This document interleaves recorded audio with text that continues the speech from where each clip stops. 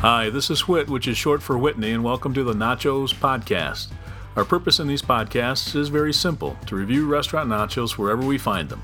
How's that for a specialized podcast?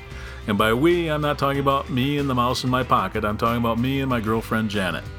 Hi, this is Janet, otherwise known as JJet or Juanita. Whit and I are hoping to do one nachos review a week from whatever city we're in.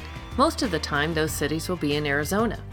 And a tech note, if you happen to have iTunes, the best way to enjoy this podcast is to subscribe to it in iTunes. That way you won't miss a show. All right, here we are. What is this? BJ's something? BJ's Restaurant and Brewhouse. Yes, restaurant and Brewhouse. And it is really nice. Super high ceilings and it's upscale. I like it. I like the way it feels and the way it looks quite a bit. You know, it's really fun when we look over to our right, there's like clear glass garage doors that are opened that divide this room that we're in from another room, which is kind of fun. Cool lantern kinds of lights. Lots of light coming in through big wall-sized windows and paper lantern lights and halogens and they did a hell of a job with the decor in here. It's nice. I didn't notice that fan up there, but there's a... Oh, I see it now. Oh, yeah, they look like industrial fans. Yeah. That's kind of cool, too. Yeah, they did a heck of a job. Definitely paid somebody for decorating this thing. Brick walls on one side and pseudo mahogany accoutrements, and the menu's really nice, too. They got a brew menu, and so I'd like to come back and have other stuff. But we, of course, just ordered the nachos, and they call them Piranha Pale Ale Nachos, crisp corn tortilla chips over chili. Made with BJ's Piranha Pale Ale and topped with jack and cheddar cheeses, diced tomatoes, green onions, sliced olives, and sour cream. Fire roasted tomato salsa or sliced jalapenos on request, and I requested the jalapenos on the side. So that's what we got, and we ordered the 2 margaritas already. Perfect. Lots of fun on a Saturday afternoon. It's probably, third full? That's what I'd say, yeah. And no wonder they packed it the other night. This is where we tried to go when we did the Office broadcast, I think. Yes, right? Yeah, that's correct. This is the third restaurant in Desert Ridge that we've been to, and I'm still waiting on your drinks at the bar. Oh, we're good. Thank you. Okay, we got the margaritas. I just had my first drink, and I think it's very good. Lots of good flavor.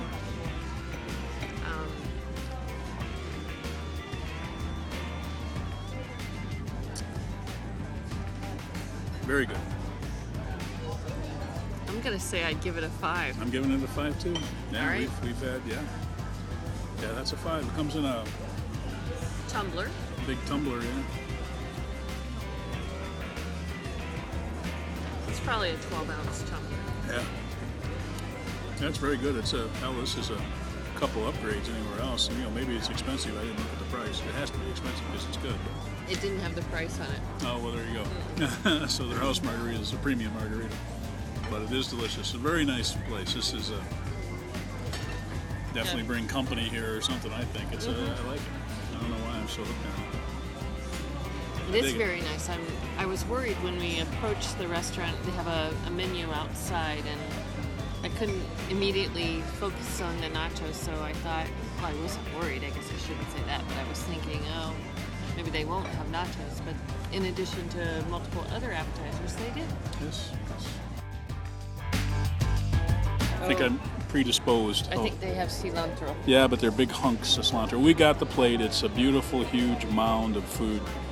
They did Red chips. Yeah, they did a good job with the presentation, I'll tell you. Red chips, blue chips. There are black olives, cheese, green onions, tomatoes. I can see beans. Oh my God. Oh my God. Well, that chip was nice and crunchy. Remember, there's chili underneath the whole thing. And on top. Oh, yeah.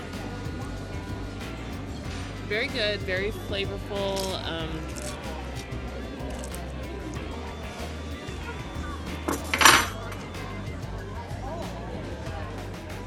Lots of cheese. Very crunchy. Yeah.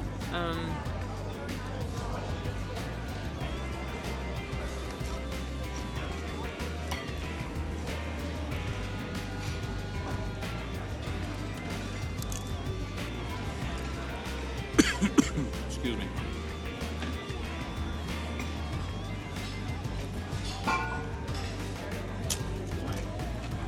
You know what I would say is that when we started this is kind of what I thought of as nachos. Yeah. The only thing I wouldn't, not necessarily the chili, but the chili's not all that pronounced. Yeah, because it is on the bottom of the Yeah, plate. that's true.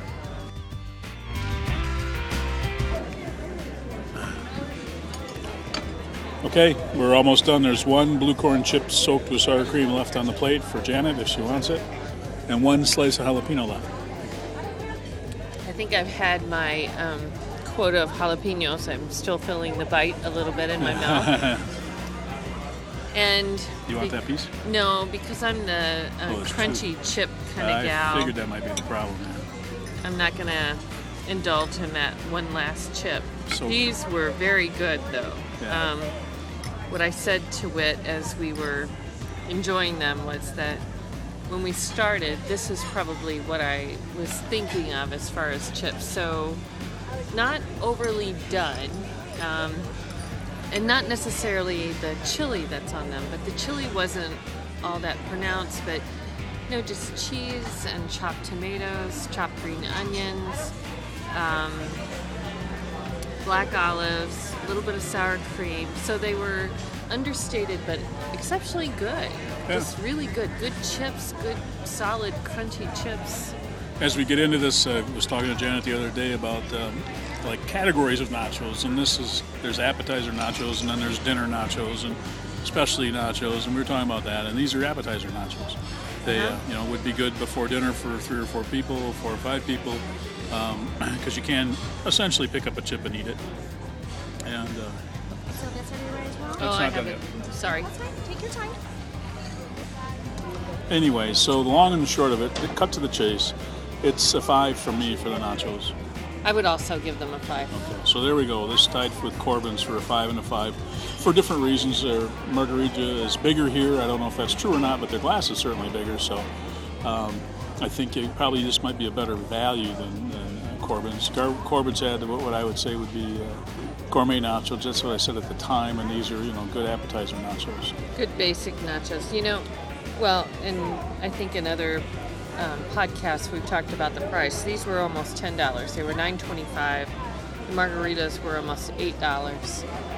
So maybe a little more than what we've spent at other restaurants, but Yeah. well worth it. And this, in my mind, this is an upscale restaurant in an upscale neighborhood in an upscale marketplace. So, Right. They're paying some serious rent here, and it shows. And you get it back. I mean, the service was good. The waitress was, as good as it gets. And so anyway, the extra you're paying for if you're looking for a decent, good restaurant. The place is spotlessly clean. The bathroom is spotlessly clean. We haven't been rating the bathrooms in our podcast, but I'm going to rate that one. It was really nice. Nicely appointed. Yes, nicely appointed and well designed, like everything else here. So this is on the high end. We've been to some I wouldn't call them dives, but family places that are essentially kind of dive-ish. Yeah. And this is the other end of the spectrum as far Very as true. really good, classy restaurant. Anything else? Well, we recommend BJ's. We recommend BJ's for nachos, and I'm sure their beers are delicious. And this is another place I'd like to come back to and have a beer and a burger and do the other thing here, because this is on the high list. Anyway, that's it. All right. All right, this hastily produced podcast includes a hastily produced introduction to the closing music. This is a song I heard on an ambient radio stream. I got a kick out of it. If you like to dance, get up now. It's from an album called Den of Thieves, The Sound of the 18th Street Lounge Music. The artist is Liftoff and Thunderball, and the song is called Welcome Back Cooper. Hope you get a kick out of it like I did.